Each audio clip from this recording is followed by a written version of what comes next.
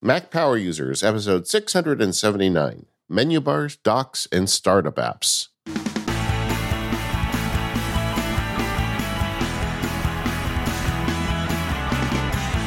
Hello, everyone. This is David Sparks. I am joined by your friend and mine, Mr. Stephen Hackett. How you doing, Stephen? I'm good, David. How are you?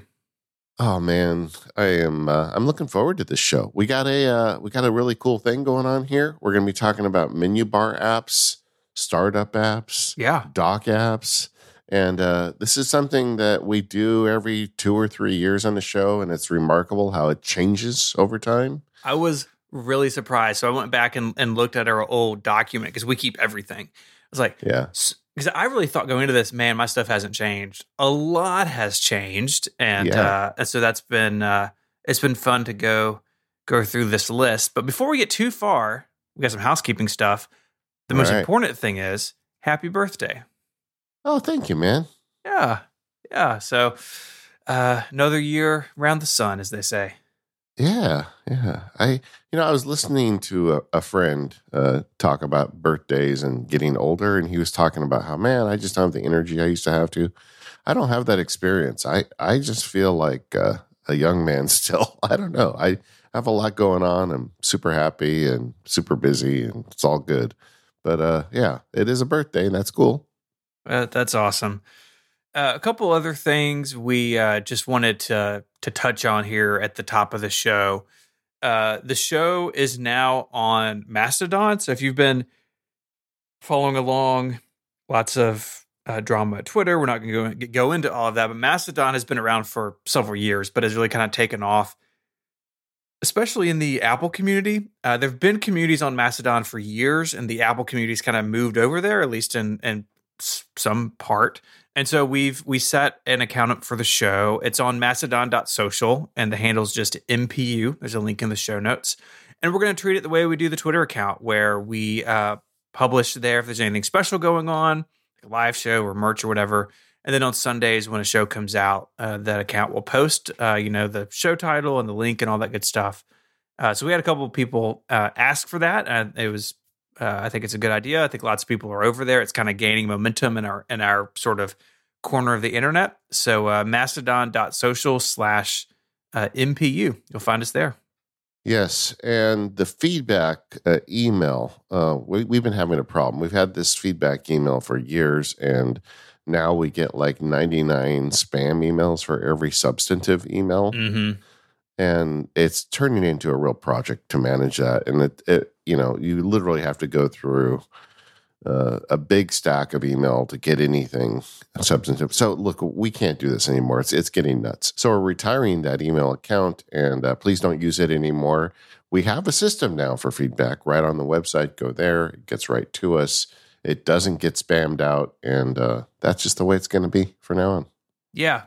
Time for a change. And we're really happy with the feedback form that we've built on the Relay website. That's been a project of mine so far this year. I spent a lot of time thinking about what's the best way to gather feedback. And we have some changes coming to that form, some updates coming that may even be up by the time this episode is up, where you can put in your preferred pronouns. And then if a show has specific things that we're gathering feedback about, the host will be able to go in there and say, okay, like on Upgrade, for instance, if you listen to Upgrade, they do an Ask Upgrade segment and a Snell Talk segment.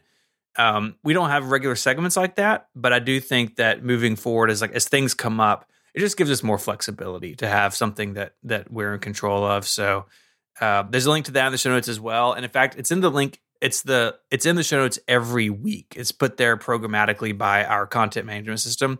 It's definitely the best way to get feedback to us. And the forums are still there. The forums aren't going anywhere. We're still very much invested in that as well.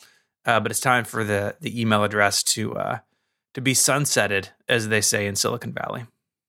There you go. I feel like maybe we should have a special email feedback category for people writing Stephen to tell him why he should buy the new Mac Pro when it comes out.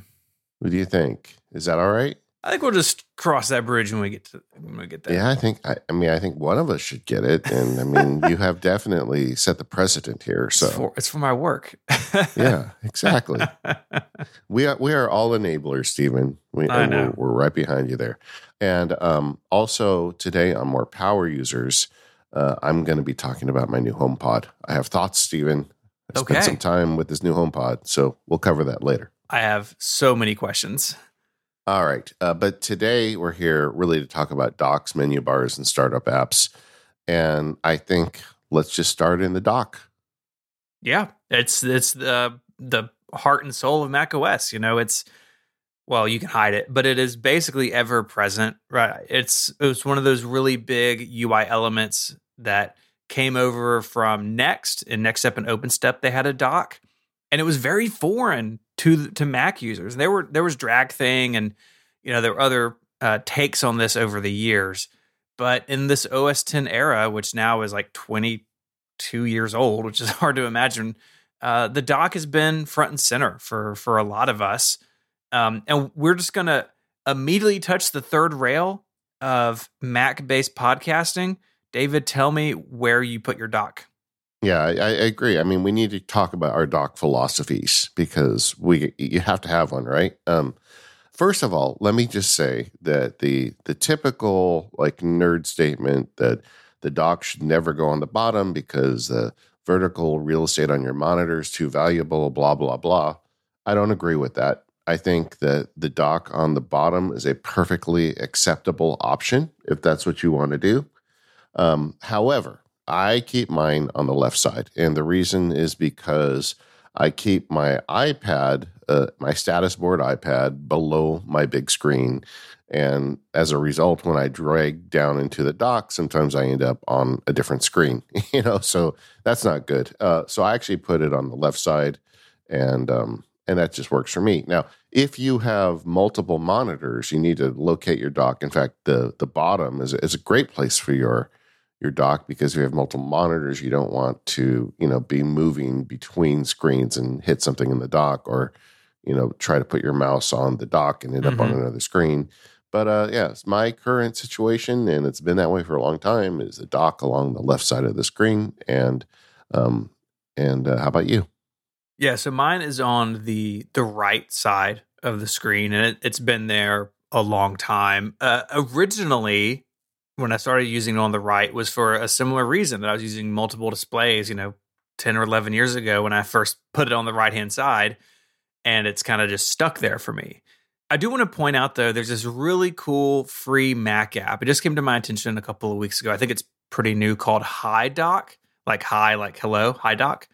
And it lets you do this really cool thing where you can have custom dock settings when you're on different displays. And so say that you're a MacBook Air user and you use your laptop and you want your dock maybe on the side, kind of small, or maybe even hidden. But when you're at your desk with your studio display, you want it always visible and, bigger. HiDock lets you manage that on a per setup basis. It's so good because macOS doesn't have any sort of ideas or controls for, I want my dock to act differently in different situations. And the very thing you said, I think, is why a lot of people put the dock where they put it, because, I'm in a multi-screen setup and I would normally put it over there, but it causes a problem for some other reason. And with HiDock, you can work around some of that stuff sort of situationally. It's super cool. But yes, to answer your question, mine is on the right-hand side. Yeah, and there used to be terminal commands where you could put it like top or bottom or left or right, and I last time I tried those terminal commands, they didn't work, and I don't know why, and I didn't really investigate into it. It was just one of those moments, and I moved on. But like HiDock does give you the ability to put the location. You can location it on the side as well. So that's cool, and this is an interesting app. I wasn't aware of it before. Yeah, it's cool. The other part of dock philosophy is: do you show the dock or do you hide the dock? Always visible. And I should say for this, because I'm a 2 Mac person, I'm just talking about my desktop today. It was too confusing in the show notes to be like, well, on my laptop I do this, or my desktop I do that. But at all times visible. For me, one of the things I use the dock for is to see what's running and to drag things into other applications. And there are some terminal commands, or at least there used to be, that you could speed up the animation for the dock coming in. So if it's hidden, you bring your cursor to the screen, whatever edge of the screen it's on, and then it comes in. And I found that to be kind of annoying having to wait for it, but you can speed it up. At least you were used to be able to. But for me, it is in the man. It's just got to be there on the side and always visible. Yeah, I keep it visible, but I have a script I run when I start screencasting that does a bunch of things, and one of them is it hides the dock. Because when I'm making video screencasts, I think a lot of people, it's distracting to see all my apps over there. Mm-hmm. So often my screencast, it doesn't show up. But then I have another script I run when I finish screencasting, and the first thing it does is unhide the dock. And the way I do that is you can just attach a keyboard shortcut to show or hide the dock in the settings app on the Mac. And the one I use is, I think it's Control Function F10 or F9. But either way, I have, it's part of a Keyboard Maestro script, and it just presses that key combination, whatever it is, and the dock shows up and then leaves again. But so I do hide it when I record, but otherwise I have it there all the time. More philosophy, though. Do you use the dock to launch apps? I do, really pretty often. If I sit down, I'm just logged into my Mac. I'll go through and open, 6 or 7 apps that I kind of want running all the time that aren't in startup items. And something like, let's take Day One. It's in my dock right now. Yeah. I generally will launch apps with Alfred as well, but like Day One being in my dock and me seeing it is like a reminder of like, hey, you should put stuff in Day One sometimes. And so I do keep it visible. And I use it as a launcher, but also sort of a placeholder. Yeah, I call that aspirational location. I do the same thing with some menu bars too. Things that you want to make sure you use. Like I have Freeform is in my dock, and that's because I've been trying to use it more. But seeing it there helps trigger you to say, "Oh yeah, I need to do that." Yeah. The other thing is, do you? I don't launch things from the dock almost ever. I can't think of the last time I did. I always do them with launchers like Alfred, but I still like having them there. And next philosophical question: do you keep apps in there? Well, I guess you answered it already. Do you keep apps in there that aren't running? I mean, some people, the dock is just showing running apps. Yeah. But you have apps in there, as do I, that are not currently running, but they're things I want to keep track of or see. What about zooming? I know a lot of nerds get wound up about that one too. Like, do you let them zoom, or do you keep them in their natural state? No zoom for me. Okay, I zoom because I've got so many in there. It makes it easier to hit the targets when I go in there. Yeah, that's fair. Not an insane zoom though. It doesn't like a classy the full zoom. Yeah, it's classy zoom. That's it. Yeah, you can go too far with that. I think it's like gets enormous. Yeah.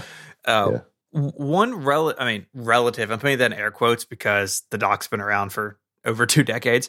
But one relative new thing is that you can have recent documents and or recent applications rather in the dock. And so, for instance, say that I open the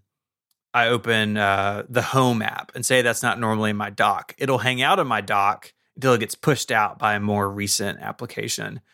I have that turned off because I found it kind of distracting and like sometimes downright confusing of like what was in the dock and what wasn't.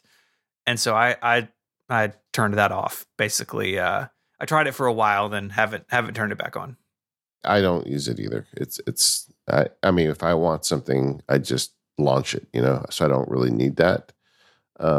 There used to be another terminal command that would allow you to create, it would create a little widget like in your dock where you could see recently opened apps, recently opened folders, recently opened files. And that died a couple of releases ago, I think, with the Apple Silicon transition. And I don't know if that's just because whatever was enabling it got removed from the terminal or what. But Yeah, there have been historically some things you can do, but I was looking into that as we prep for the show, and you could solve these problems if you wanted to, have more interactive stuff in your dock. Like you could create a recent folders smart folder in Finder and just drag it into the dock and see it. So there are ways around that, but the old, for the old timers that used to do that terminal command, no more. Mm-hmm. All right, so I think we've covered all the philosophical questions of the dock here. So let's dive in. What's in your dock? More than you may imagine. I put this list together. I was like, there's a lot of stuff over there. Yeah. I guess because I'm on the right side, we're both on the sides. As I start at the top, right? Obviously, we got Finder. Finder's always there. He's always smiling upon us. We've mentioned several times things you used to be able to do to the dock. The dock has been rebuilt several times as Apple has moved forward in their technology, including the Finder logo. In fact, recently I was running some old versions of macOS 10 for something. I was like, oh man, I like the new Finder icon way more than the old one now that we're used to the new one. But it's always present. It's always running. Finder is both an application, but also sort of the overall shell, or not in a technical sense, but like it is Mac OS, right? Like when nothing else is running, you're just in Finder. And so Finder is always in the dock and right up top. And it makes me happy to see my little buddy over there. You say that, but I remember in the old days of Quicksilver where some of us nerds would run the terminal commands to kill the Finder and try and run all file management through Quicksilver. And yes, I did that once. I did that for like a couple months and realized that was really dumb. And then I put the Finder back. Yeah, I know. Go ahead and laugh. I actually deserve that. Right under the Finder for me is Fantastical. We just covered Fantastical on the show. I love this calendar app. I use a calendar all day, and it puts the current date. So one of the nice things I like is my eyes drift over there, and I see what day it is. And so I like that. Fantastical. That's good. Second down for me is Timery. And this, what was your phrase? Aspirational location. When I started time tracking again, now a little over I don't know how long it's been. It's been a while, over a year. I put Timery at basically the top of my dock, so it was really hard to ignore. And I've kind of kept it there for the same reason. Like, it's not like it doesn't show any status, right? It's just an icon. But having it there, like it's right next to like Time Machine, my Time Machine drive on my desktop, right? It's just right there. Yeah. And that has helped me kind of keep it top of mind. Yeah, good. Put a pin in that when we get to menu bars. I want to talk about that. But cool. Underneath Fantastical, I have Safari, and it's just because Safari is just so, the web is so key to everything I do, and I always just keep that one on top. Yeah, that's good. Up next for me is reminders. A lot of what I'm doing at my computer is task-based, and having that with its badge telling me what I've got left due in the day, what's overdue because they added that feature for me. It's always, whatever task manager I'm using, it has changed over the years quite a bit. It has always been basically at the top of my dock. Again, for that reason, like it's really important status-wise, and keeping it up high means it doesn't get lost in sort of the shuffle of things further down. Yeah, makes sense. For me, there is now in my dock a block of what I call comms apps, right? So I guess I'll just list all four of them. Okay.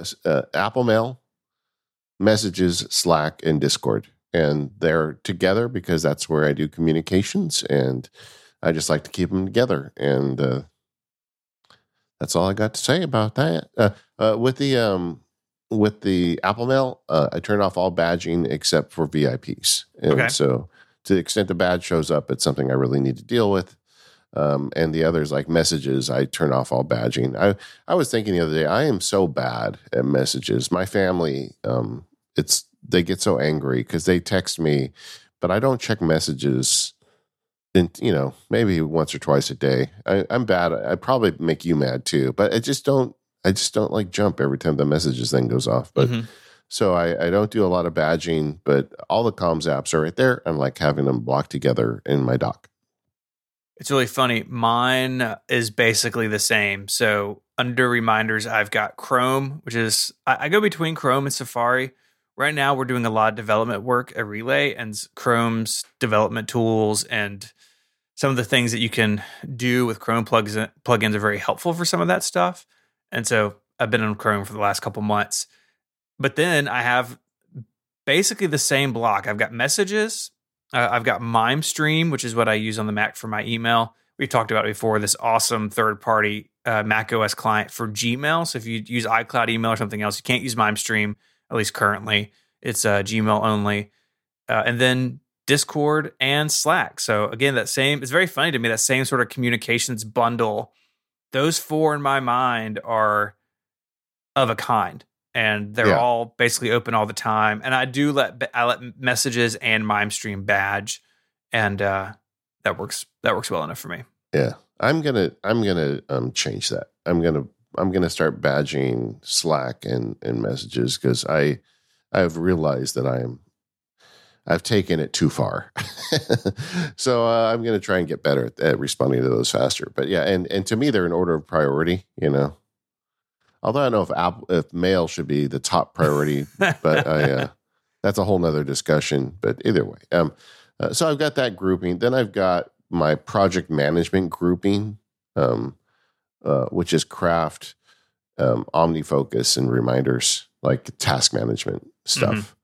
And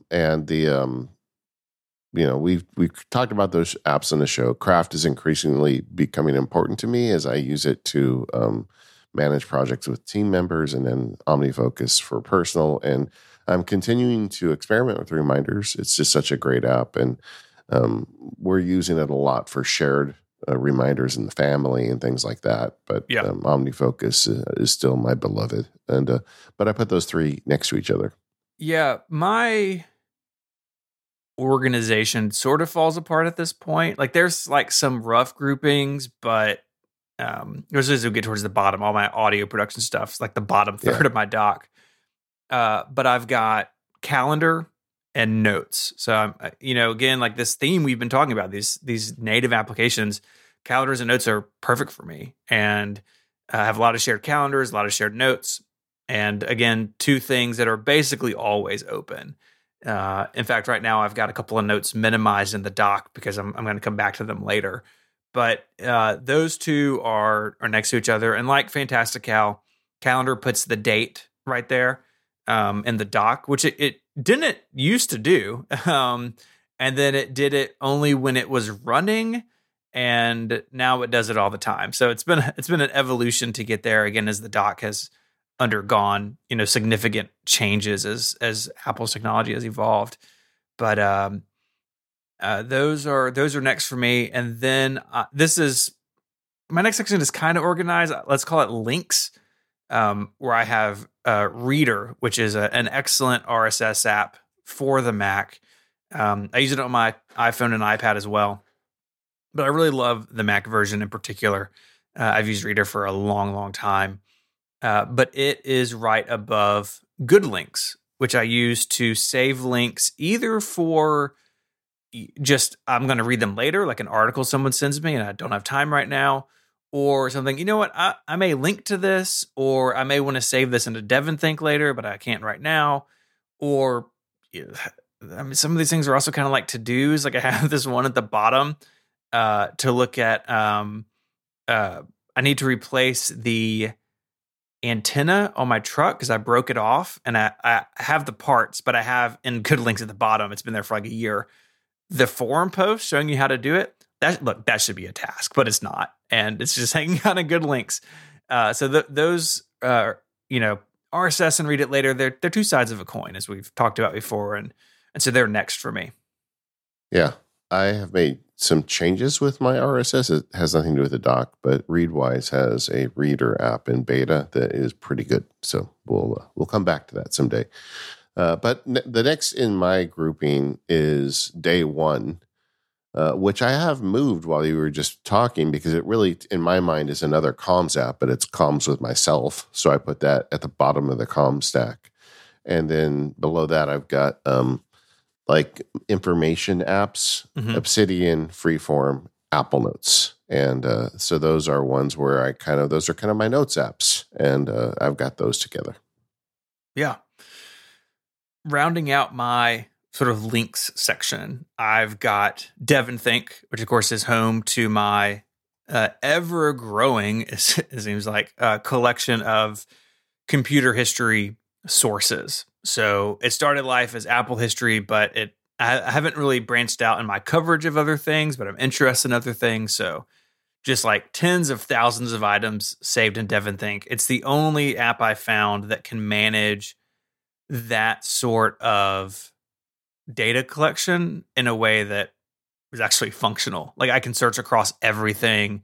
It does OCR. Because a lot of times I'm like importing old PDFs that maybe don't have text, recognized in them. And it's the only tool for the job. And they have an iOS app, which I use on occasion. But in my mind, DevonThink is a Mac app. And it just kind of looking at eyeballing it, it's basically dead center in my dock, which is also kind of funny. But it's in that sort of links section along with Reader and Good Links. And right below it is MarsEdit, which is an awesome Mac app for publishing to several online platforms, including WordPress, which is what I use it for. 512 Pixels runs on WordPress, and MarsEdit is how I publish almost everything that goes on the site. For me, now it turns into chaos. But basically, I've got drafts there, which I do a lot of writing in. And then I've got a bunch of, I guess, for lack of a better term, utility apps. Text Expander, ScanSnap, Keyboard Maestro, Hazel, Better Touch Tool, Moom, all those show up. And some of those I know I could turn off their dock icons, but I don't mind it. And if I want to get into them, I can. Like one of the things I do with dock apps, which I've been increasingly experimenting with, is since I'm such a big fan of spaces and having like a communication space and a production space, if you right click on an app in the dock, one of the settings you can say is open only in this space, which is a great way to like group these things together. Like a good example is my, that comms batch, mail, messages, Slack, Discord. Those are all on basically space one for me. But I've right clicked on all of them and said only open in this space while they were in space one. So if I hit mail, my computer just flies over there and it doesn't suddenly put, Slack on space 3 and mail on space 2 and messages. So I keep them there so I can like manage them that way. But I've just got a big block of them there that just do a bunch of utilities. Oh, and settings. How did I not say that? Of course, settings is there too. So I've got a group of them there at the bottom. Okay. Are we at the end of your dock? Yeah, sort of. I mean, it's also showing open apps that are not on the dock, which is currently I've got Mail made open because I was doing some testing on that for the labs. I got Photos, Home Assistant, a couple things running down below that aren't normally there, but we're at the end. Okay. I got a ways to go. Okay. Some of these we talked about. So day one, we talked about Photos I keep in the dock. Always have, and that is sort of coupled with music, something else that I always keep in the dock because I listen to a lot of music. Basically, if I'm not recording or editing a podcast, I've got music playing, and so music is there. And then I get to my apps for podcast production. So Audio Hijack for recording podcast or recording ads or any voice stuff I need to do. Audio Hijack is also awesome because you can record application audio. So like on a recent episode of Connected, we were talking about the event from like 2010, like the Back to the Mac event where they introduced like the good MacBook Air and like, touch screens make your arm fall off. And people have talked about that a lot in their recent weeks because there's rumors that touchscreens are coming to Macs. And it's like, well, what did they actually say? Because like I've heard many people on podcasts like, oh, Apple said this 10 years ago. And so I went back and listened and then recorded it with Audio Hijack and put it in the show. So it's just a Swiss Army knife for audio on the Mac. Zoom, we record over Zoom. All my meetings are over Zoom, so it's there. And then Logic for editing. Forecast is an app by our friend Marco Arment, which I think I've talked about before, but it is a really awesome encoder, MP3 encoder for the Mac. So in Logic, I export a WAV file. Well, I can't send you, the listener, a WAV file, right? I need an MP3. And so Forecast is what I use to create the MP3, to put in the metadata, so podcast title, episode title, the artwork. And then if I have any chapters that need links or special artwork, I can do it all there as well. And then the last audio app is Overcast, which runs on the Mac. It's just the Apple Silicon, like, oh, we can suddenly run iOS apps on the Mac. It's just that trick. Overcast is not awesome on the Mac. I honestly hope that at some point Marco does a Catalyst version. He's on in a future episode. Maybe we can ask him. But I keep it there because when I publish, I want to make sure that everything's okay on the other end. And I use Overcast for that because Overcast is the fastest thing I've ever found in terms of refreshing from an RSS feed for a podcast player. A lot of podcast clients take their sweet time finding a show, and Overcast is really fast. And so I will skim through the show just to make sure all my chapters are there. And, occasionally I've had problems with that. So that's sort of the audio section. And there was a time where none of those were in the dock, and I would just launch them with Alfred. But as I've used them more and more over the years, they've sort of graduated from being launched with the launcher to just basically always being there. And so it's a whole little section there of all my audio production stuff. Yeah, I forgot to mention in my utility app block, Zoom and Audio Hijack are in there. So yes, I keep those in the dock too. Yeah, tools of our trade as podcasters. And then anchoring my dock at the bottom is 1Password. I'm in and out of it all the time. I have it at the bottom because it's always in the same place, like smash my mouse in the bottom right, corner of the screen, and 1Password is there somewhere. And again, something that hasn't changed in a long time. It's been the end of my dock for years and years. Before we wrap up the dock conversation, you can also put folders in the dock, and I'm curious if you've got any down there as stacks. I don't. I probably should. The way I handle that is I've got a bunch of scripts I've written in Keyboard Maestro and AppleScript where I push a button on the Stream Deck and it opens the Finder to a specific location for me. And so that's just never found its way into the dock. I've got, just looking at my Stream Deck right now, because we're recording MPU, I've got a button here that will open me directly to the folder where the recordings go. And then next to that is a button that says send to Jim. And if I push that button, all the files in that folder get copied to him. And then I've got another button that if I press, it shows me the folder in Dropbox where they're copied, so I can confirm that they got sent there. And so all that stuff for me is done with a mixture of Keyboard Maestro scripts, Apple scripts, and Stream Deck buttons, because I'm a nerd. Yeah, I've got two really just for super quick access anywhere in the system, because the dock's always visible for me. I've got my Dropbox folder. Almost everything on my computer that matters is either in an app that iCloud manages the data, or it's in Dropbox, and I can very quickly, blast around to the different folders I need. And then I have downloads, which back in macOS 10 Leopard, when they introduced the downloads folder, it came with stacks at the same time. So you could have, before that, your downloads, I think they went on your desktop in Safari. Like, it was not good. And so they sort of tidied that up. And I find them actually pretty useful. I mean, especially the downloads, where I could very quickly get to something without opening a new Finder window or disrupting wherever I am currently on the system.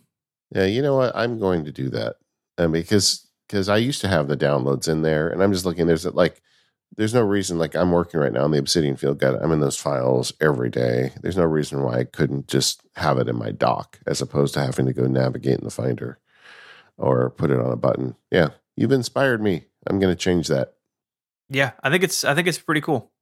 And like I said earlier, you could make smart folders for those as well. In the Finder on Mac OS, you could say, give me only files that I've touched in the last, 2 days. And then you could have a dock icon that shows you that. So if you're working on projects for work and you just want to be able to quickly see stuff that you've worked on recently, that'd be something you can do. In fact, that's something that I may do. Yeah, it's really clever when you can combine things in Finder and the dock, because they're siblings, right? Like everything in the dock is also in Finder, but when you can bring things back the other way, it's actually pretty cool. And I remember an early example of this in macOS was they put a shortcut to like the support site or something in the dock on all new clean installs of like Panther or Tiger or something. It's like, okay, I don't need a URL down there, but having some folders there, especially if you like wire up some cool smart folders, I think it's a pretty useful idea because you can fully interact with them from the dock. So like in my Dropbox stack, if I go in here and I go into documents, there's a PDF here. If I click on the PDF, it opens it in preview. I never see it in Finder, and it can be a really fast way to get to things that maybe you need access to. But again, like right now, I've got one Finder window open. It's got 2 tabs. One is my recording and one is the folder that we'll upload to Jim. I don't want to disrupt that. I don't want to add to it. I want to leave it as it is while we're recording. But if I need to get to something else, I can use, again, that Dropbox or download stack. And so I find it really useful. Yeah. While you were talking, I put together a smart folder that is just looking for anything that is a document that has been opened in the last 3 days on my Mac. And it's showing me, the 7 or 8 files I've been working on. We're recording this on Monday, so there isn't a lot in here. And then I just put that over in the dock. And now anytime I want to get quickly to the last few files I've been working on, they show up and I'm already sold, baby. I wrote an Apple script this morning, Stephen, to change the volume in Apple Music. Because just go with me here. The volume dial on your Mac controls all the volume. Right. But if you're playing music through your HomePod and you want to lower the volume of that, but not there's just no way to do it with the keyboard commands. You've got to go to the music app and push it. And just a little 4-line Apple script. And I made one that raises it and one that lowers it. And I'm going to put them on Stream Deck buttons and I can solve that niggling problem. But I got a little script here that I worked on in the last 3 days. What a nerd. That's why we love you. This episode of the Mac Power Users is brought to you by TextExpander. It's my favorite tool for getting started with automation. It can save you time starting today. Go to textexpander.com/MPU to get 20% off your first year. Now, we've all heard of text expansion tools where you type in a few letters and then suddenly it bloops out a bunch of text for you. Well, TextExpander is that, but plus so much more. TextExpander is developed by a group of people that want to make the best text expansion app on any platform. And TextExpander is on any platform. It's on Mac, Windows, Chrome, iPhone, iPad, and it can do just about anything you want with text. If you want to type just a few strings and it pops a whole paragraph or a whole document out, you can do that. When I was an attorney, I used to do a bunch of contract clauses that way. I would type X attorney fee clause, just that one phrase with no space in it, and it would knock out a whole 2-paragraph clause for me that I would use in contracts all the time. I also use it as MacSparky because it helps me send customer service emails out. Anything I do that's repeated, I put in TextExpander. And TextExpander just doesn't give you the text. It gives you special characters, tab keys, fill-in forms, the current date, the contents of your clipboard. You can do just about anything with this app. You can even run Apple scripts in it. That's how I use TextExpander to fill in the name of recipients of emails that I send. It's just a super powerful tool. And if you've got a team, it multiplies because then your team members can use the same database or the same library. So if you have a customer support thing you want to do, you write the perfect text for it, everybody in the company then uses the exact same snippet. It's a very powerful application. It's also a great on-ramp to automation. Go check it out right now, textexpander.com/MPU. They were the very first sponsor of the Mac Power Users, and we really appreciate that, but they just continue to make a killer app. Once again, textexpander.com/MPU. Get that 20% off and let them know you heard about it from us. So let's shift gears and talk about our menu bars. I obviously want to talk about philosophies, but yes, we have philosophies. Yeah. I feel like the philosophies are a bit more limited when it comes to the menu bar. I think the biggest thing is, do you use something to hide some menu bar applications? Maybe things that have to run a menu bar item, or things that you don't need it very often, but occasionally you do. So how do you approach that? Well, it depends on real estate, right? Like if you live in Montana and you got a big farm, it's a bit much different than being in the city, right? And having a little yard. So if you're on a laptop with limited menu bar space plus a notch, I think, that changes the game. What is true is that currently we have several tools available to us that allow us to hide menu bar items, and that gives you that option. Now, on my giant 32-inch screen, you would think I would just show them all, but I find it a little distracting, honestly, because I have so many. So I've kind of got to the point where I use Bartender, which I definitely use on a laptop. Bartender is just so good to solve that problem. But I've been using it on my big screen too, and just showing the ones I really need to see and hiding all the other stuff until later. The other thing I find that Bartender does is it allows me to consistently keep things where they belong.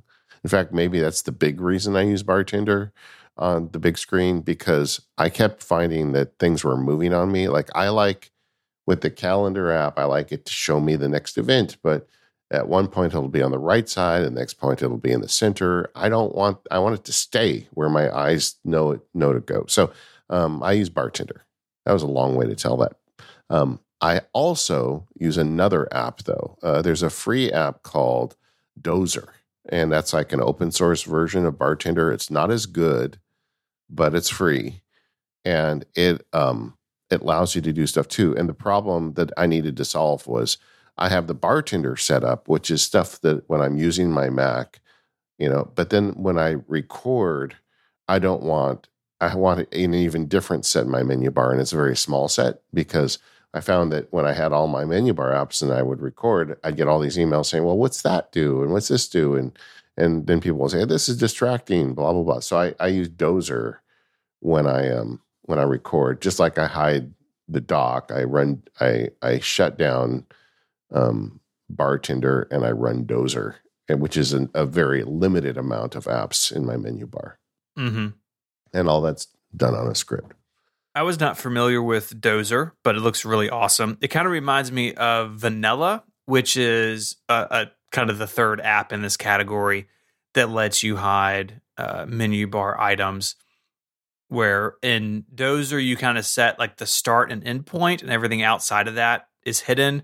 Vanilla kind of acts that way, where Bartender is a bit more complex. Bartender is a paid app, but I think if you're on a notebook and you find yourself bumping up against that notch, or even if you don't have a notched MacBook, if you're just running out of space or you want a cleaner look, Bartender is well worth the money in my mind, because it does give you so much more control than some of these others. But Dozer looks really awesome. I'm going to play with this. It was new to me, like I said. Yeah, and the thing Bartender does that's an improvement is it puts the remaining menu bar items on a second row, which goes right underneath a notch if you've got a notch. So it really solves the notch problem for you. I do wish Bartender had multiple profiles, so I could have like a Bartender profile for recording versus a Bartender profile for, doing work, where you could change the menu bar set based on what you're doing. In fact, I would tie them to focus modes if I could, and really just have it like really customize the menu bar based on what I'm doing. I'm going to write that guy. I feel like I got some ideas for him. But either way, so yeah, that's the first philosophical question. Do you hide it? You have a big screen too. Do you hide it? I don't on my big screen. Now, if I'm just Yeah. on my laptop, I do because Do you have a problem on your big screen with the menu bar items seem to migrate around a bit?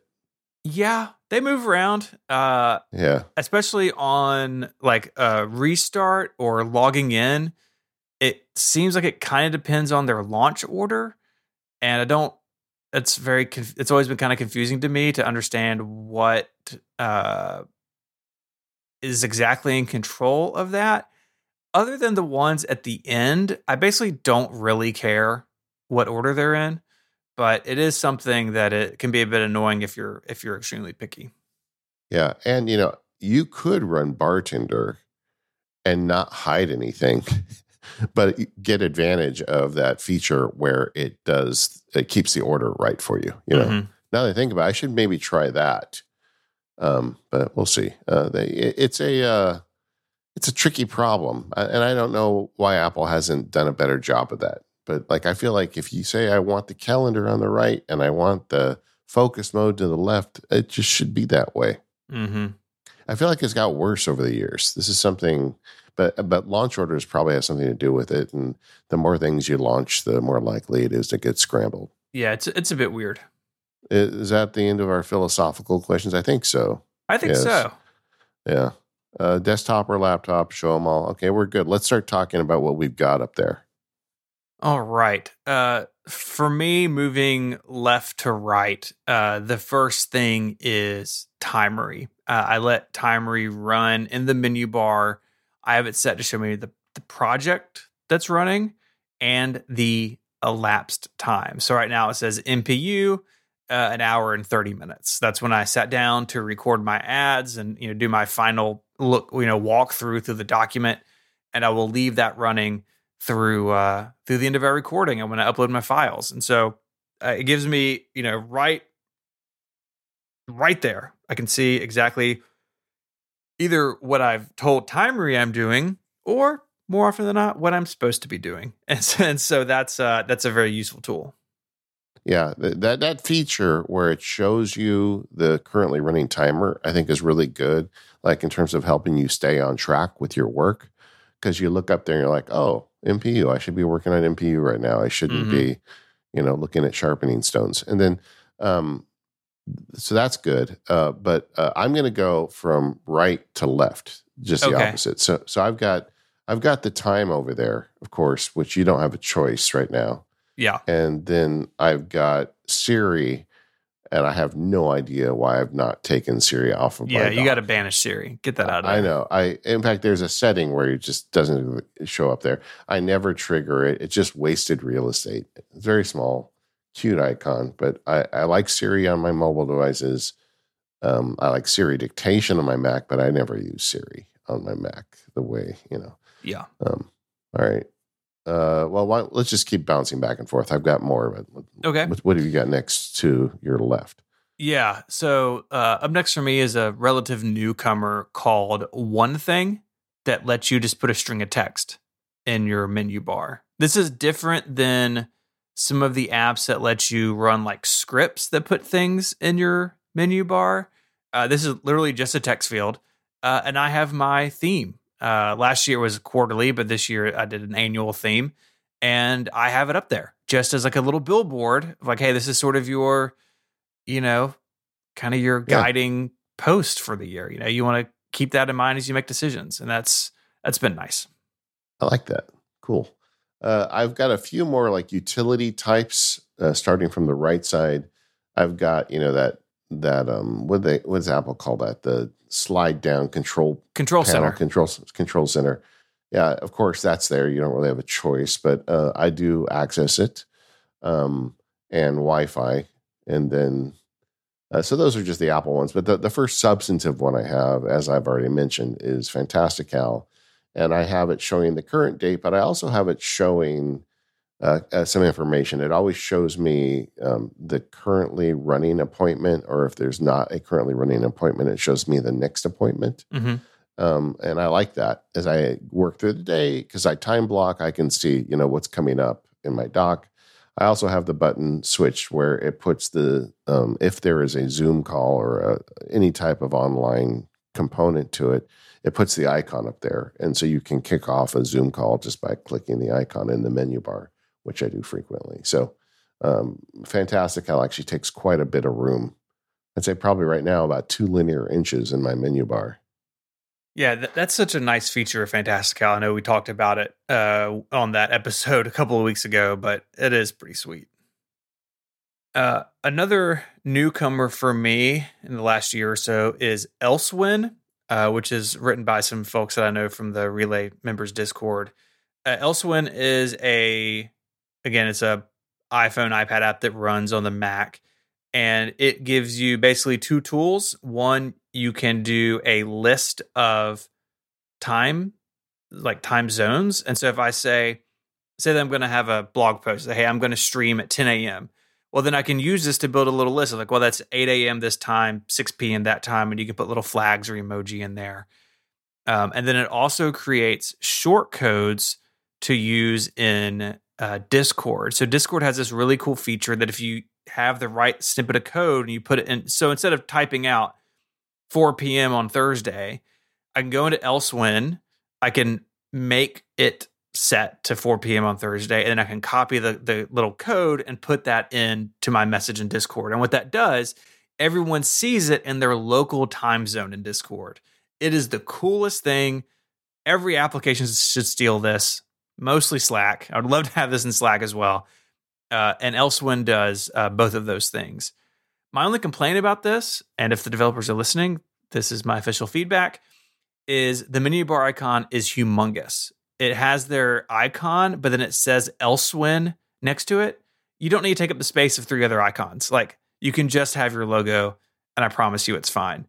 But other than that complaint, Elsewin it's really useful because, I manage a big, ever-growing Discord server, and being able to create those times and being courteous so people don't have to do the math themselves. I think that's important, and Elsewin makes it really easy.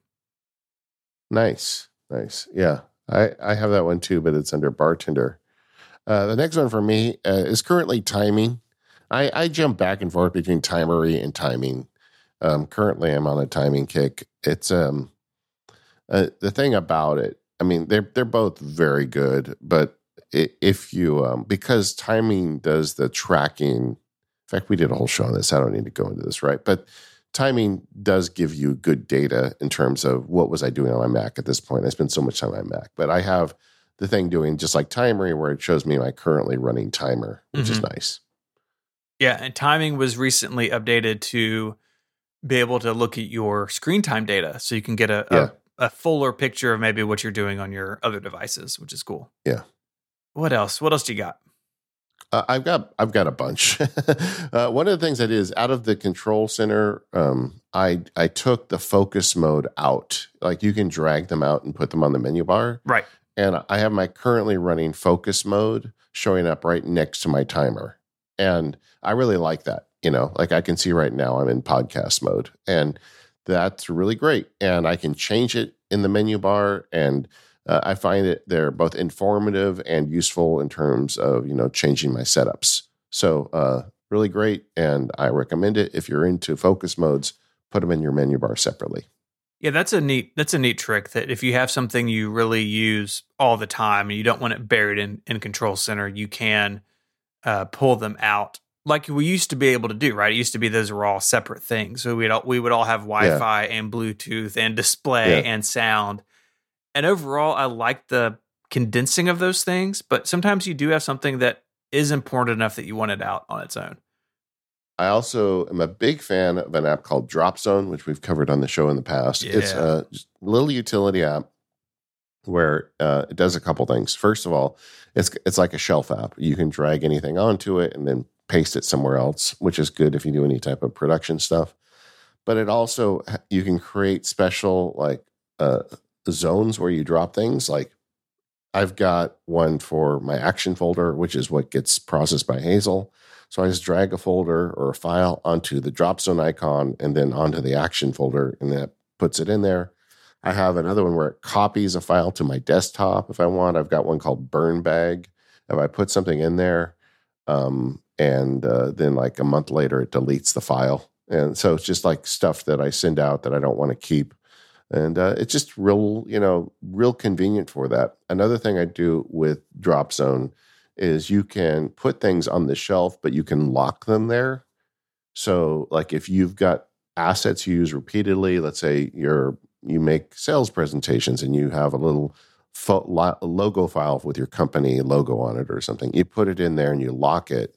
And then any file you're in, you can just drag it out of Dropzone and put it right in there and it adds it right away. Like for someone that does stuff like me, like I've got all the frames for the various iOS devices when I'm screencasting, I can drag those in, a MacSparky logo and a couple other things. And the locking to the Dropzone is very convenient. Yeah, Dropzone is super cool. I've used it on and off over the years, and it it seems so lame all of a sudden to open the FTP app and like go navigate through a bunch of folders. Yeah. Or to, have like a temporary folder somewhere. It's cool. One that I've been experimenting with since moving to my dual screen setup is Magnet. There's a bunch of window management apps on the Mac App Store or out on the internet. Moom is something that I used for a long time. But a friend of mine who lives the ultra wide lifestyle suggested Magnet for me, and I really just installed it like a week ago. I finally got around to doing it, and so I don't have a lot to say about it yet. I think at some point in this year, next year, we should maybe do like a window management roundup. But so far, Magnet has been pretty cool. It's got keyboard shortcuts, and you can activate by dragging. And you can kind of set up like, okay, I want these windows to split into thirds horizontally, or put these 4 windows in 4 quadrants on my display. So I feel like I've really just scratched the surface. So I really don't want to go too far into it here, but so far I would say the experiment has been going well. Okay, we will do that show because I have a lot to say about Moom and I need more time. Okay. Okay. If you're listening, let us know your window management favorite apps and problems that you're facing. So when we get around to that show, we can help you out with that stuff. But my next one is Moom. So there you go. I'm using Moom. I also have right next to that the Opal software because I have that Opal camera. Mm-hmm. And it just, it's an overpriced webcam, but it does a really good job. And I go in there and make adjustments and tweaks to it all the time. Whether it's the color balance or the focal length or whatever. And so I just find myself in the app frequently enough that it justifies being in the menu bar. Yeah. And I think it's one of those that has to run, and because it's like the controller app for the camera, and they're doing a lot of custom stuff that macOS doesn't have APIs for. And so that's one. It's like, oh, you got to run a web app for your webcam. Yeah, but it's a really good webcam. I've got the same thing going over here, and they're I think they've done a good job of really putting all of it in the menu bar. I mean, it's sort of a philosophy of development more than anything else. But some menu bar apps are really simple, right? They basically only exist there to get to the preferences. But others put like their whole UI up there, right? They have a lot of things, a lot of controls, and Opal is one that I think they've struck a good balance where I can very quickly go in and do something and kind of move about my day. Yeah. Next to that, I have Drafts, because if I want to get some quick text, you can just click there and open Drafts and get that going. Next to that, I have Day One. I guess maybe that's an aspirational menu bar app, but I don't think it's aspirational. I've been writing in it for 10 years. So, but I do find myself like if something funny happens or whatever, I will just click the menu bar item and diary it right there. Just like I kind of think of the Day One as my version of Twitter, but it's just to myself, so I can write whatever I want and it doesn't go out to the world. Mm-hmm. So I am constantly hitting that, and making multiple entries a day. So I just keep it in the menu bar. Another one for me that we haven't touched on yet is Clean Shot X, I think Mike Hurley got you on board with. I know he got me on board with it. Yep. I'm in, baby. Yeah, just a more powerful screenshotting tool. What's built into macOS is fantastic. In fact, it's better than it's ever been because they've added a lot of optionality to it and a new UI for it as of a couple of years ago. But CleanShot can do GIFs, record video. It has really good markup tools that go even above and beyond, I think, what Apple's own markup tools do. And you can, there's a cloud service you can attach to it and uploads your screenshots. I don't pay for that part of it. I just use the Mac app itself. And it's fantastic. I mean, my favorite thing about it is there's a setting to set a custom wallpaper behind any screenshots. And it means if you have a blog post or something you're putting together, all of your screenshots can kind of match. And it can hide the things on your desktop and really tidy up screenshots for you automatically. If you have a job or a hobby or something where you're doing a lot of screenshots, like documentation or blogging or something like that, this thing has saved me so much time in the 6 months I've been running it that I feel like it's already paid for itself. Yeah. And this is part of SetApp. So I'm already paying for it, just like Bartender, know? So that makes it so much easier. But the one of the things I really like about this app is the hiding the desktop stuff, because I do a lot of recording, and the app also has excellent support for shortcuts. So I wrote a custom shortcut for hide the desktop, and I've been mentioning this whole show that I have a script I run when I start recording. Well, it hides the dock. It changes the menu bar to Dozer. Another thing it does is it runs that little keyboard shortcut to hide all the dock items using CleanShot X. So I'm sorry, hide all the desktop items using CleanShot X. So it's just with just a few keystrokes, I'm really able to just really set the stage. And this is one of the pieces of that for me. Another one this one's new to me, but I've been really liking it, is Loom. Loom. It's a little online video service. You can make a quick video showing somebody how to do something.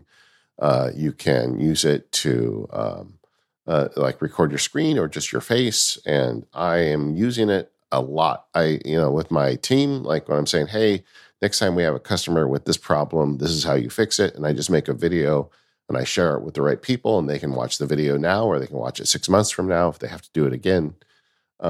Even when I get emails sometimes from Labs members with something that needs a little more explanation, rather than try and write a long email, I'll just shoot a quick video and send it to them with Loom. And I've been pretty happy with this little service. And I'm a ScreenFlow expert, and I can do really great screencasts, but this is a really quick, run and gun kind of shoot a video and send it out thing. I think what's cool about it is that it strikes me, and I've only played with it, but it strikes me as a good middle ground between trying to do something in QuickTime, which is really straightforward and easy, versus the full ScreenFlow capture process, right? So it's kind of that sweet in between. It's something that's been on my radar since you've been playing with it, and I don't know if I've got a problem that it solves, but it's definitely something in the back of my mind of, if I come across something where this fits, I'm definitely going to try it. Yeah, I'm a fan. You got more? I do. It just keeps on going. Another one that I think a lot of people will know and love is Rocket, which lets you do Slack-style emoji where you type a colon in the name of the emoji. It lets you do it anywhere. Now, this has been, I think... I feel like the importance of this, it's an emoji picker. The importance of this has come and gone over the years, because with the touch bar, you had emoji there really easily. And then you have the globe key now on sort of more modern keyboards that you can map to different things. But Rocket has stuck with me because the idea of typing a colon and then starting to type the name of an emoji has just stuck with me because I use Slack all day, every day. And it's a little free menu bar app, and sits up there. And it has some other cool stuff where you can put in symbols. You can do your own GIFs, and it puts those in. So there's quite a few things you can do with Rocket, but I'm a big fan. Cool. Home Control. It's a great little app to let you turn lights off and on that you have connected to your HomeKit. It also it has some automation tricks in it where you can turn things off and on. So I keep that in the menu bar and use it frequently. Yeah, home control is awesome. One I think that I am definitely newer to, because it replaced something that I ran for a long time, is an app called Reflex. And we've talked about this before, I'm sure. The annoyance that you and I both have that the media transport keys on the keyboard, back, play, pause, and forward, will control whatever media is playing. And it used to be those were basically like hardwired into iTunes or to music, and that's not the case anymore.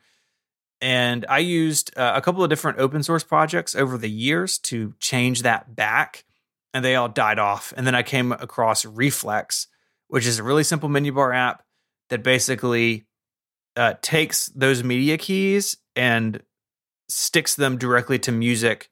Or if you're a Spotify listener, you can select Spotify. And so even if I've got a YouTube video and something playing in messages and who knows what else, if I hit F8, which is play pause on my keyboard, it's going to play pause music.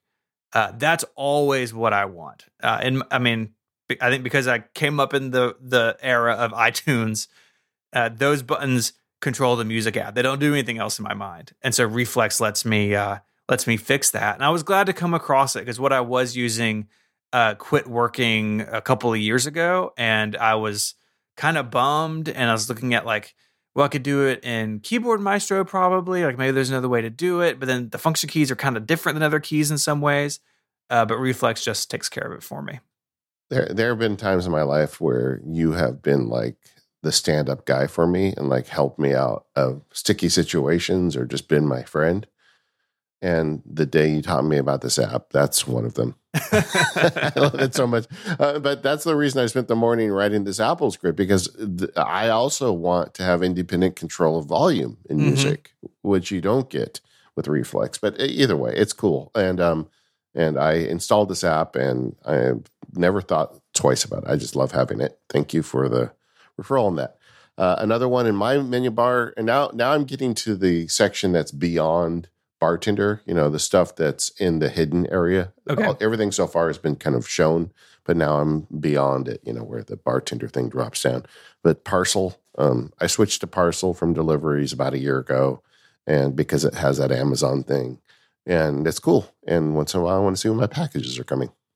Parcel's awesome. If you are looking for a delivery app in the Apple ecosystem, it has I love it. Very straightforward, very clean. But the trick it had, like you said, is you can sign to Amazon with it. And then it pulls your incoming Amazon shipments. And it even has I think it's an option, but you can say move to next carrier. So very often something will start with Amazon and then maybe move to like the post office. Well, it can update itself to follow the new tracking number. And man, Parcel is so useful. I use deliveries for years and years, and it seems like kind of that app's lost some steam. But Parcel's awesome, and it's great on the Mac. I don't have it in the menu bar, but it's something that I open with Alfred definitely pretty often. Yeah, nice app. Another one for me is the ScreenFlow recording tools. Yeah. I just keep those open because I'm always making changes. And that's just where you decide, am I going to record my mic or just my screen or my screen and my camera? But, for my job, it's useful. You do a lot of it. I think what's left on our list, we basically share except for one that jumped out at me on your list, and that is Bunch, which I think we've talked about before. But could you give us like an overview of what Bunch does? Yeah, we've talked about this one on the Automators quite a bit. It's Brett Terpstra made an app that lets you use a text file as a setup and launcher app, where you can open certain applications and run Apple scripts and do things. And I actually do this with Keyboard Maestro, and I've done it years with it, but I'm trying to use Bunch more. So I put it in the menu bar just so again, it's aspirational. I'm just trying to figure out, is Bunch better at this than Keyboard Maestro? And I haven't decided yet. So that one is there, but not a whole lot more to say about it at this point. Okay. Well, keep us posted on that if you end up moving into it more. It's one of those applications, like the idea of it's really interesting, but I kind of don't know what I would what I would do with it that I'm not already doing elsewhere. Yeah, well, the whole idea of setups is a great idea, where you automatically configure your computer for the type of work you're doing, keep you in context. I think it's really a useful tool, and this is just another way to do it. And I think different ways land with different people, but Brett's made a really simple way to do it. And, because it's Brett, it's going to be very well updated and maintained. It's going to be reliable. We each have sort of the MPU Hall of Famers, right? We've got we got Hazel, and we've got Text Expander and Better Touch Tool and Keyboard Maestro. All those apps we talk about all the time. I think we're both running basically all of them all the time.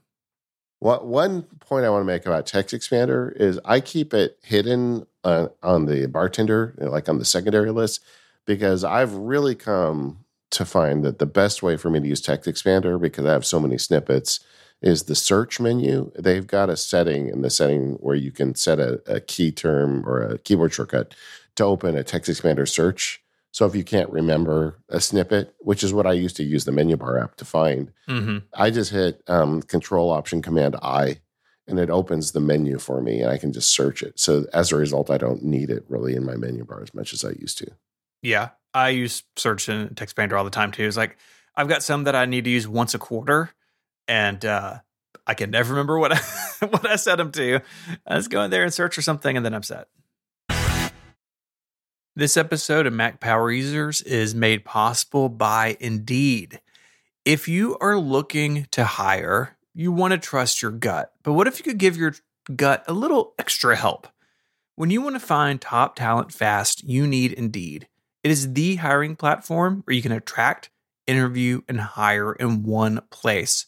So don't spend hours on multiple job sites looking for candidates with the right skills when you can do it all with Indeed.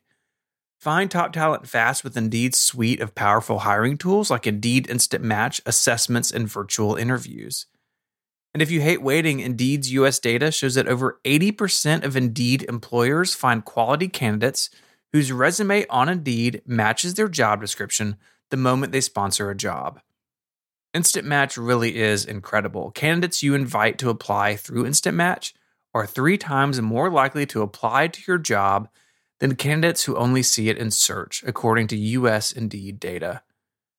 Join more than the 3 million businesses worldwide using Indeed to hire great talent fast. Indeed knows that when you're doing everything for your company, you can't afford to overspend on hiring.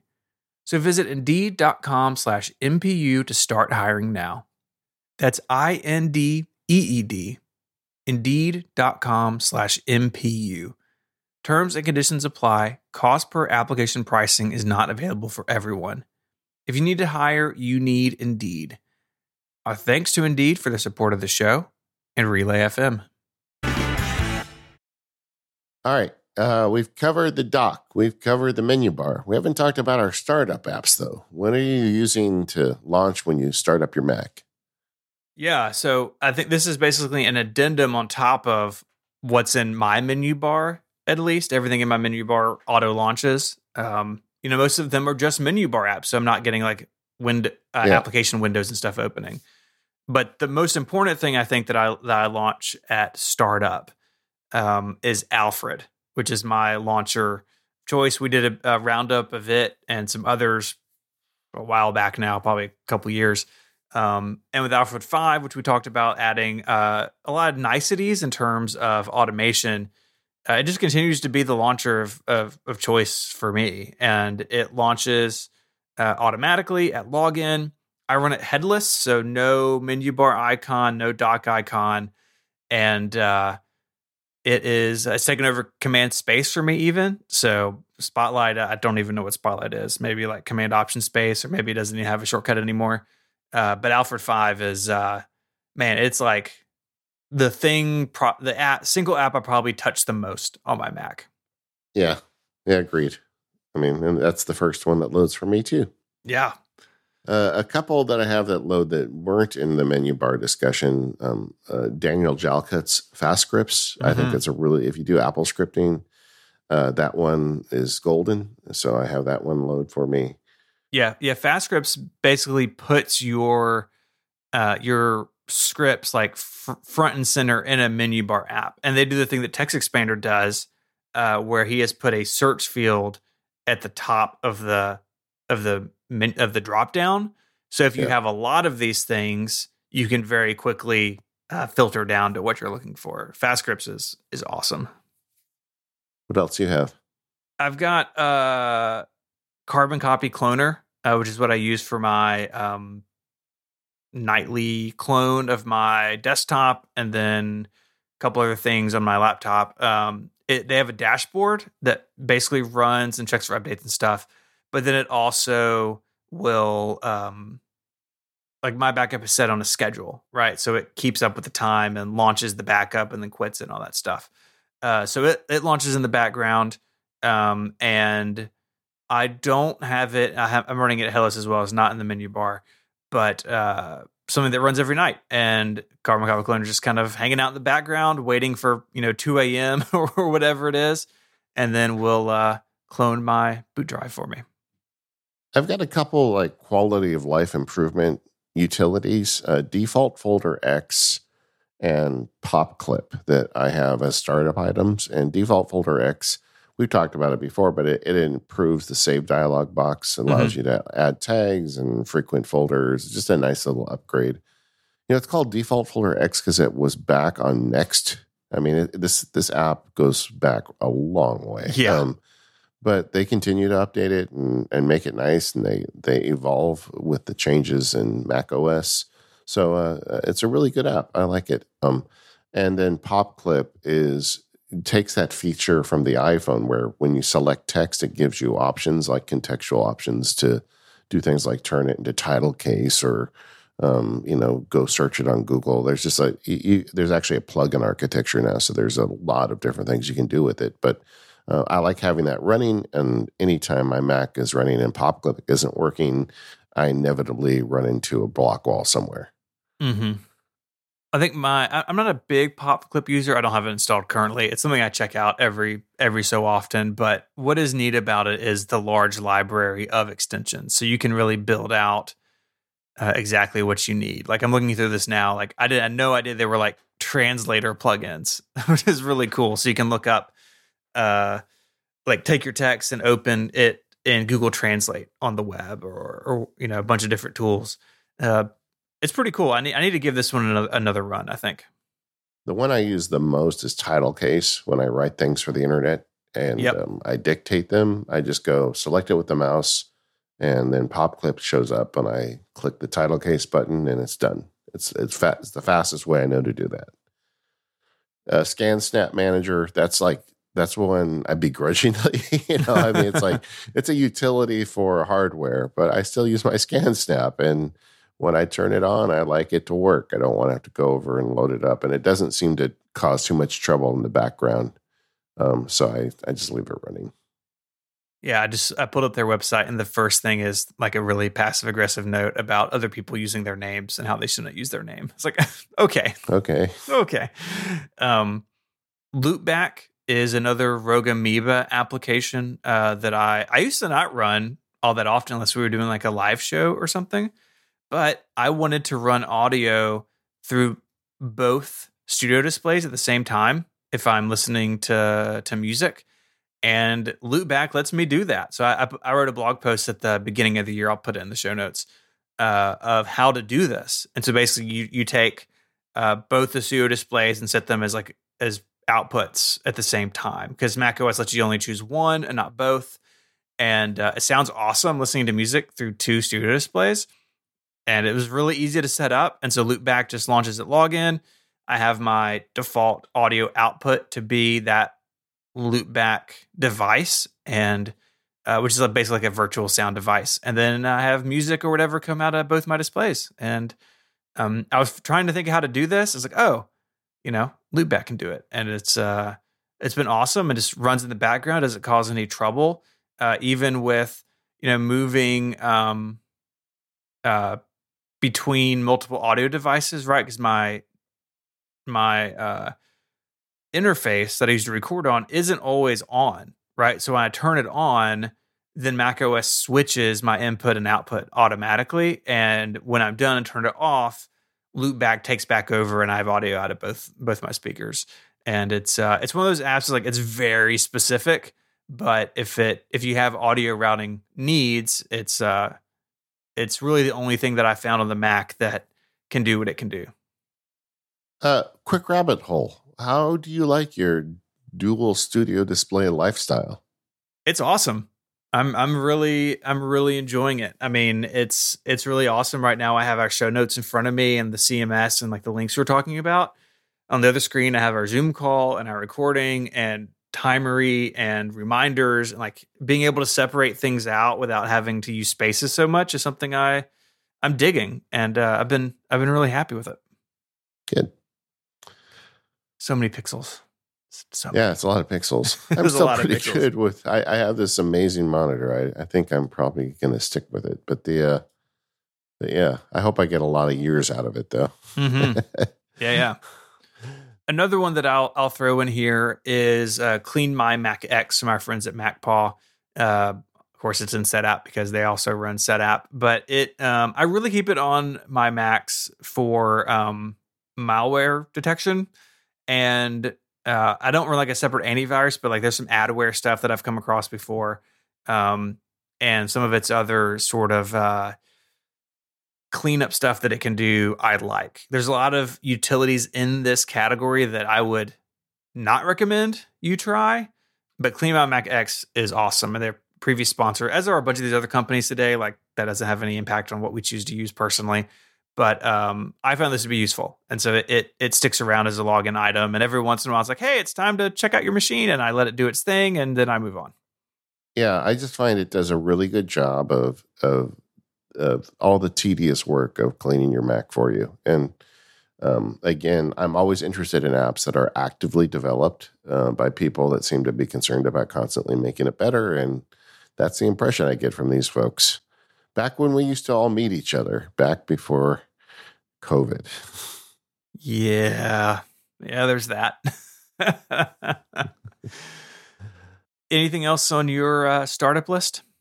We haven't talked at all today about Dropbox. I have had a kind of sorted past. I'm not a big fan of the Dropbox app. I feel like it's resource heavy. It does a lot of stuff under the hood that I wish it didn't do. I tried to use Maestral for a while. That was like a open source third-party app. It was like a minimal Dropbox thing. But a couple times I got an email from Steven or Jim saying, hey, the file isn't there in Dropbox. And I'm like, well, that's funny because I put it there. And, something went wrong with my third-party Dropbox app. Anyway, so I decided I wasn't going to let that happen again. So I just bit the bullet and installed Dropbox. Now that loads when I log in and it's in the menu bar, and I just tried not to think about the fact that I've got this app running. And maybe I'm not being fair to it. With Apple Silicon, I don't think it's as big of a problem, but I also feel like the Dropbox company should do a better job with this app. And I happen to know there's a few of them that listen to the show, and every time I say the bad things, I hear from them. But it just feels a little ponderous, and I'm not sure why. Yeah, I don't disagree with that. I mean, I use it. It's in my startup and in my menu bar. There's a transition going on right now with Dropbox. My laptop has updated, but my desktop has not, where to be compatible with a change made like 2 years ago in macOS. They're moving the contents of your Dropbox folder out of wherever you stored it. Mine was just in the root level of my home folder to, some buried container folder somewhere. And then it puts a shortcut basically where it used to be. And you can still add it to your sidebar in the Finder, which is really all I care about because that's how I get to it a lot. But I've had that happen on one machine, but not the other. And I guess they're slowly rolling that out. That was pretty smooth on my laptop. It moved everything and like re-indexed, and it was done within a little bit of time. But I agree with you. It feels like Dropbox as a company is more interested in like new features for businesses, and I get it. Like that pays the bills. But I feel like people who are just like using it to sync files and folders with coworkers, I feel like a little left out from the attention that we used to get, especially on the Mac, and I find that frustrating. I mean, and there's a couple other things going on, right? I mean, number one is that's the way it used to be. It used to be super fast and efficient and super minimal. But that's what happens when you become a publicly traded company. You have to grow the business, and you've got to find other ways to do that, and blah blah blah. But also, I feel like if Apple did a better job with iCloud and everything just magically worked the way it does with Dropbox, and they made it easier to get more storage and cheaper, we'd all be just using that. And yeah, so there's plenty of blame to go around here. But yeah, I am. I've kind of got you actually inspired me to say, look, just install Dropbox and don't think about it anymore. I mean, I've got this Mac that is blindingly fast. If I'm going to have an inefficient app on it, I'm not going to notice it. And I'm running the ScanSnap manager, which probably is just as bad. Yeah, who knows what that thing's doing? Yeah, exactly. So I just feel like it's fine. It's fine. Yeah, I get it. If iCloud Drive gave me control over, I always want these folders local, I never want these folders local, that'd probably be enough, because I do have some shared iCloud Drive folders now with people, and the syncing seems reliable. It's just a matter of, is that file going to be local or not? And it's something because I have so much in Dropbox, something I actually really care about. But I also use Dropbox as the back end, for instance, for DevonThink. So let's see, I do this every once in a while on the show, and people, I think, recoil in fear. But my 147 gigabytes of DevonThink databases sync via Dropbox, and that's been bulletproof. And it's been sort of like the underlying fabric of my compute life for a long time. I think that's why I get frustrated with it sometimes. I do wish the app was better. I do wish they were more responsive to changes on the Mac. I do wish I had, finer control over certain things, but at the end of the day, there's nothing else that really fits the bill like Dropbox for me, at least. And so I kind of feel stuck there, which is a bummer, but there are worse things, I guess. At what point does Apple Archives just start calling you and asking questions? I don't know. I'm not sure they have a database that big. Hit me up. I could tell you a lot about the Lisa, all sorts of stuff. It had rectangular pixels, David. It was a weird computer.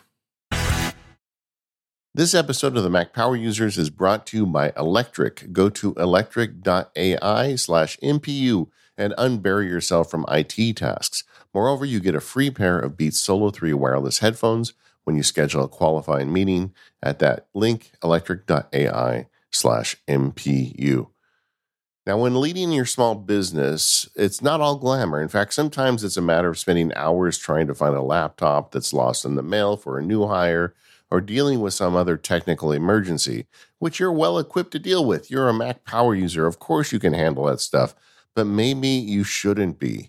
The team over at Electric knows small businesses, maybe like yours, face these challenges, and that's why they've solved the problem for you by operating as your IT department.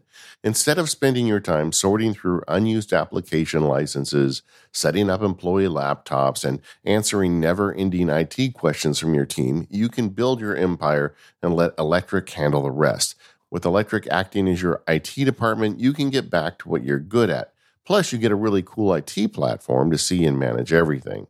Now, I have been in the position that you are thinking about right now. I was the IT guy at my law firm, even though I wasn't paid as it, even though at the end of the year, when they figured out my bonus, they never took that into account. It was just a thing that I did, and it kept me from doing my work. And you're probably in the same position.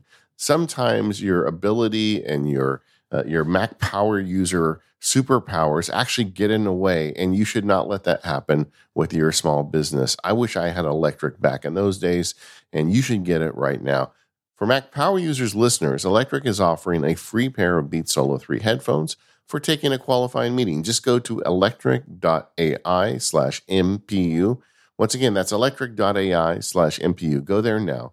Get your free pair of Beats Solo 3 wireless headphones just for scheduling a meeting. And our thanks to Electric for their support of the Mac Power Users. So before we go, I did want to talk a little bit about startup apps in Ventura, because I think Apple in the new version of macOS wanted to clarify what was actually happening when you logged into your computer. But I think they made it more confusing in the way that they did it.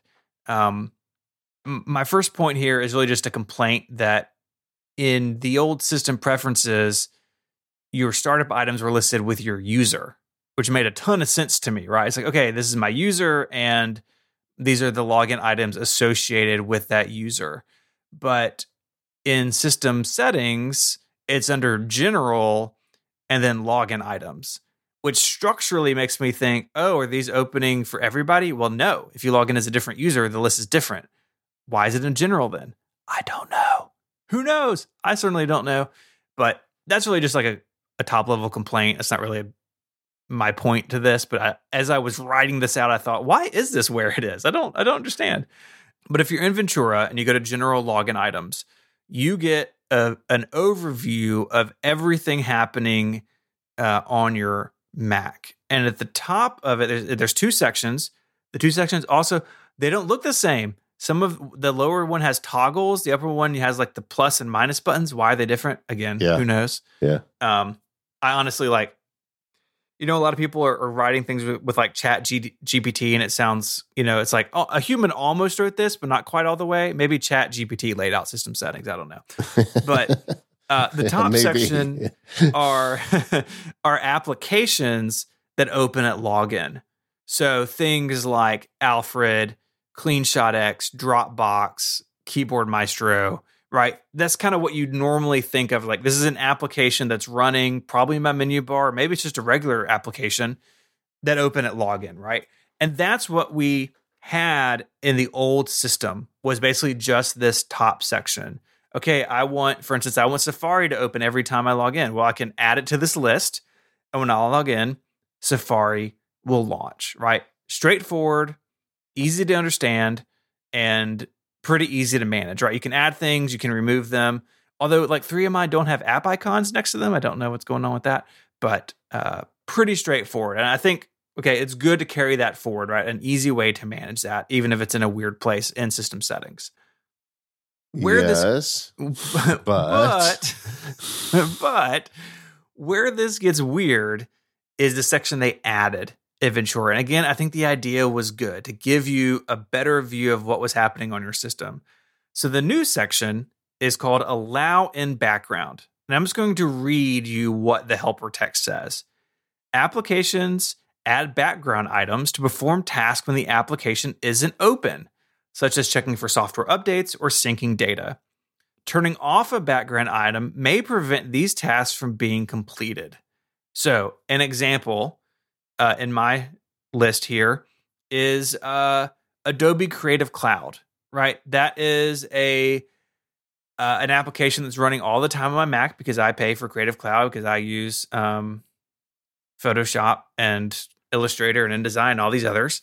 And it has a background app or service that's running all the time. And if I uncheck it, I assume all those apps will explode. But, and maybe, I'm willing to couch this in, the system's only been out a few months, and maybe it's just going to take time for everyone to catch up.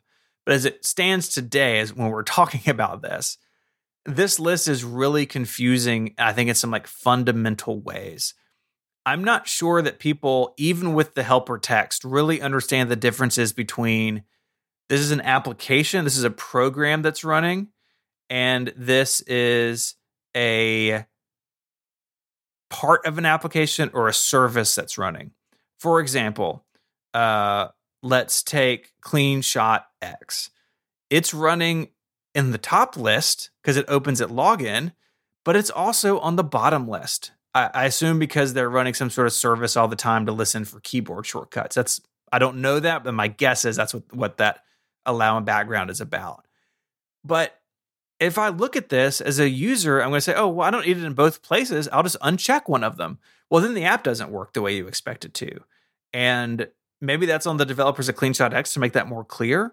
But I think Apple, in their desire to make things more transparent, which again, I think is a good thing, I think is a little confusing. And I think it's complicated by the fact that it is new. And so like I have com.microsoft.office.licensing.helper running, and it says item from an unidentified developer.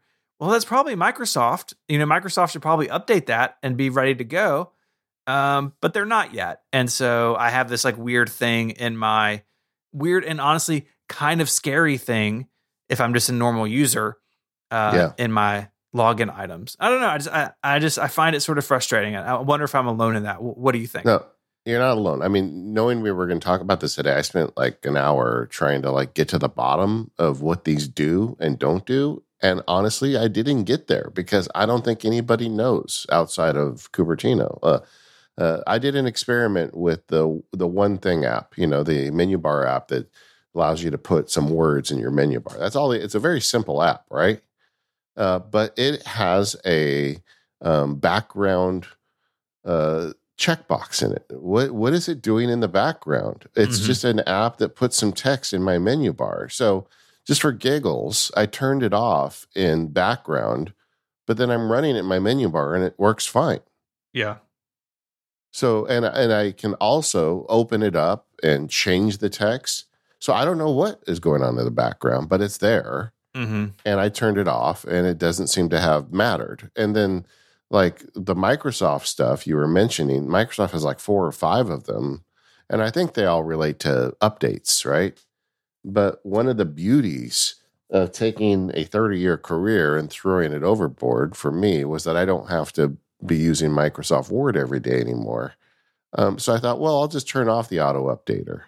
But it wants me to give my system login credentials to turn that off. Like they've got like double secret probation here, where they've got an extra layer where you can't just turn it off. You've got to type in your system password. And I don't really understand rhyme or reason of what these all are doing. And I think Apple needs to be more transparent, and I think there needs to be like communication with developers where like you should be able to click on it. It says we need background for this, in human language, what they're doing. I've got one here for Corsair memory. I'm like, yeah, me too. Well, what the heck is that? I don't know. Is it I've got an OWC drive attached, and I'm thinking, well, is this something to my? Because there's also com.owc.driveguide.helper. So it's like, I don't know what that's doing, but I've got an OWC drive that I back up to, and I don't want to mess that up. Interestingly, that one does have an information button. And if I open it, it takes me to a terminal window showing me launch daemons. I mean, this is completely unhelpful. Yeah. So I just think that this needs work. In some ways, it's better in the sense that, like in the old user login, it was misleading as well, because if you just you weren't necessarily deleting it as a login item the way it was structured. I don't remember the exact thing. Like if you hit the negative button, it didn't necessarily go away. Or no, there was a checkbox next to each one. And people would say, well, I'll just uncheck it, right? And then they would think that was all they had to do to turn it off. And that's not. You actually had to delete it with the negative item. Now I remember. So they got rid of that confusion with the old one. But I'm with you. And I just think that this is something that is early days. And, this is a symptom of a bigger problem with the system preferences that they need more work. Mm-hmm. Yeah. And maybe it's fixable if Apple enforced, okay, if you're going to be in here, you need to have a little line of text about what you're doing, right? Yeah. Some of them have the little information button, and it will open it in Finder. So like update or startup utility, item from unidentified developer. I hit it, and of course it's Adobe. It's like, okay, fine. I get it. Adobe's kind of bad at this stuff, so it is what it is. But I think in its current state, it just leads to a lot of confusion. And if you really want to see what these things are, like out in Finder, they could be in your launch agents folder in your user, or in the system library, or in launch daemons in the system library. So like things can be scattered. And I think Apple's trying to put it all in one place to give us more control. And again, I applaud that. I just think that this needs some more time. And I'm hopeful that through policy and hopefully some improvements to the UI, this can become actually a really useful tool. Like, what actually is running on my computer? More importantly, what is it doing? Right? Like you mentioned the ones like, well, I turned it off and nothing changed. Well, probably shouldn't be in there, right? It probably doesn't need to be in there.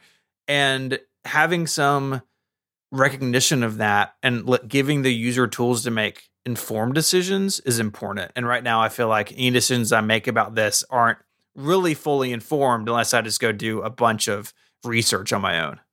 Yeah. And so I think we're in agreement. This is a step in the right direction, but the cake is not done baking. And a lot will be revealed to us in June. Like if at WWDC, we find a bunch of improvements to the system, settings. I always forget the name of it now because they changed it. Yeah. System set. If we find a bunch of changes and stuff like this starts getting cleaned up, we'll know that they just weren't done when they shipped it last year. And hopefully we get improvements to that. But yeah, I agree with you that this is something that is difficult to understand. And I'm not sure it's understandable at this time because I think a lot of the stuff in here is here under different conditions and for different reasons. So it doesn't mean the same thing that Microsoft is here and one thing is here. Yeah. Yeah. So I guess we'll keep an eye out for that this summer. Yeah, I have a couple in here that I'm like completely clueless as to what these are. like Guillermo Rambo is in here. Yeah. So that's one thing I saw some developers complaining about is that they'd automatically label instead of the app name the developer name. Yeah. Which is I not think that because he made that little, I think it's an AirBuddy. He made a little app that I bought from him that allows me to quickly attach headphones. I don't know, but it's just got his name here with no explanation of what that's about. Mm-hmm. Okay, well, there's work to be done. There is.